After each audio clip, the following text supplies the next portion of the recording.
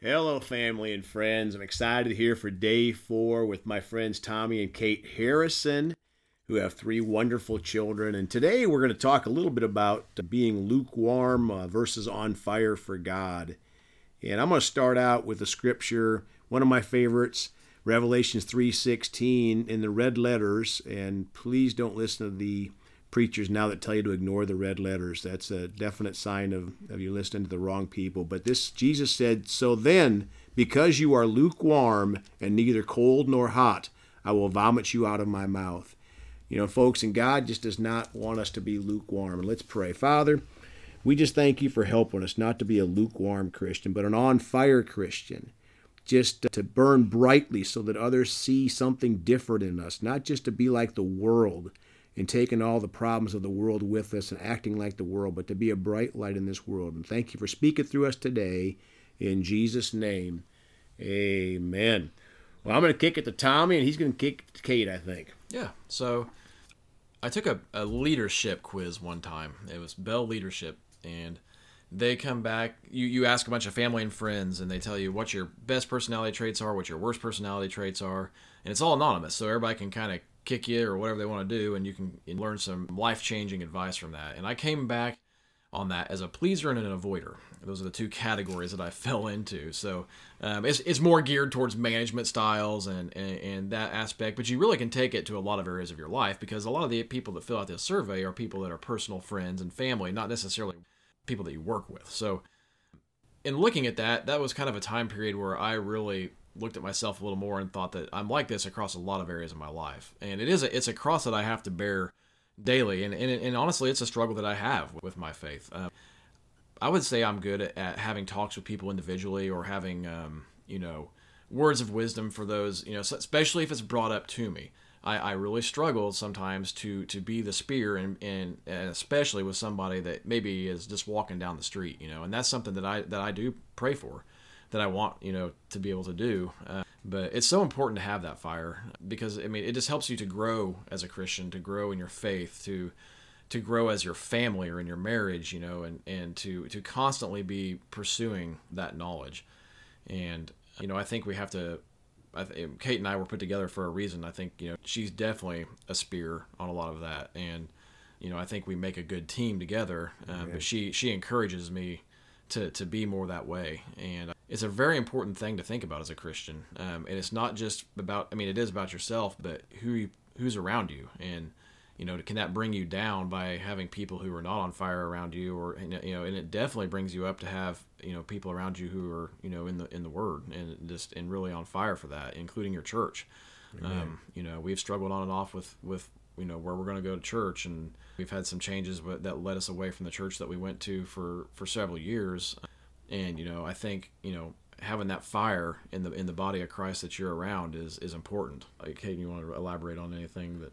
Yeah, I would just like to note also on record, I did not turn in that survey, and he was irritated at me. So I think Greg did the survey. I was going to say, I didn't get mine turned in time because I was sleep deprived and nursing a child at the time. And that was, excuses. He says he was not confrontational, but I vividly remember him being a little annoyed. Yeah, it should have been 1 point towards confrontational.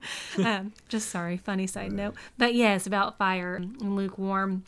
So he was talking about the church we had attended, and it was a United Methodist denomination. It's the church I grew up in. It's the church my grandfather was a minister for 53 years. But when a church as a whole starts straying from the Word of God, and when they are lukewarm, there's a problem. Yeah. And you as an individual have that responsibility to remove yourself from that situation, because God will hold you accountable to that.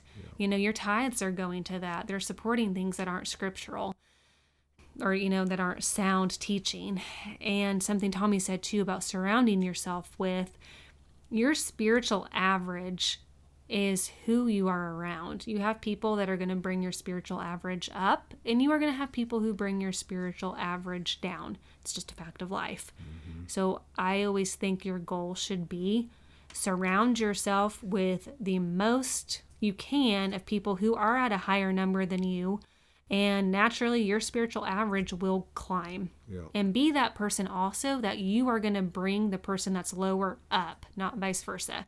Yeah. Easier said than done, though. As Tommy said, sometimes that's requires, I don't know if confrontation is the right word, but Speaking the truth. speaking It's an the uncomfortable truth. truth. An uncomfortable truth. Yeah. Yeah. One thing I was going to add, Kate, sorry to interrupt you, but No. some people are going to church that they are based on the church their church was 50 years ago.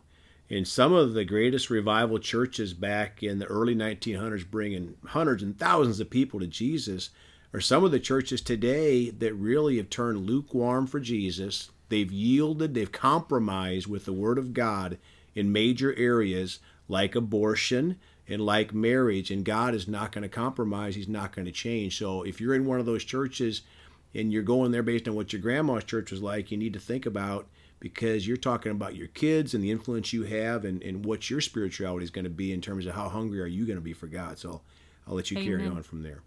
No, that's exactly. And that was a hard decision for us because we were comfortable. That's the key. We were comfortable in there. We've been to that church for forever. It's the church we were married in. So that was a decision. And as Tommy said, we are still floating a little bit, trying to find that sound church. But the church in America is on fire in general, but not in a good way. They're on fire because it is lukewarm. Because a lot of people go to church on Sunday to check the box. Yeah. It's a religion, not relationship. Come and on. there is a very, very big difference in religion versus relationship. And you were telling the story about people fighting over their denomination. And this generation that we're living in as parents, everybody's confused. So think how confused our children are going to be. And if we don't know the Word of God, if we aren't on fire, how are our children going to be on fire? If we don't know how to tighten up that armor, if we don't have that spiritual muscle on our ribs to hold up that shield of faith, to block those fiery arrows from ourselves, from our kids, if we don't have that muscle to wield the sword and the sword of the Spirit, one, how are we going to teach our kids? And two, how are we going to protect them? It's not going to happen, and you cannot get there by being lukewarm. And I know some of you are probably out there saying, well, I don't have that fire, or I don't have that testimony. What do I do? If you ask and just say, give me that hunger, give me that fire, He will answer, and I promise you He will.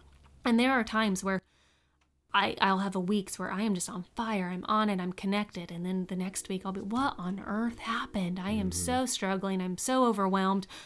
Well, I'm not in the Word. I'm not doing my daily readings. I'm not spending my quiet time. I am not giving Him my first thoughts. I'm not handing things over to Him.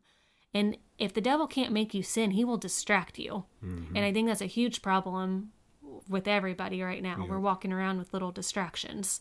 But I know we're running out of time, and this could be an ongoing conversation. When you two want to pray.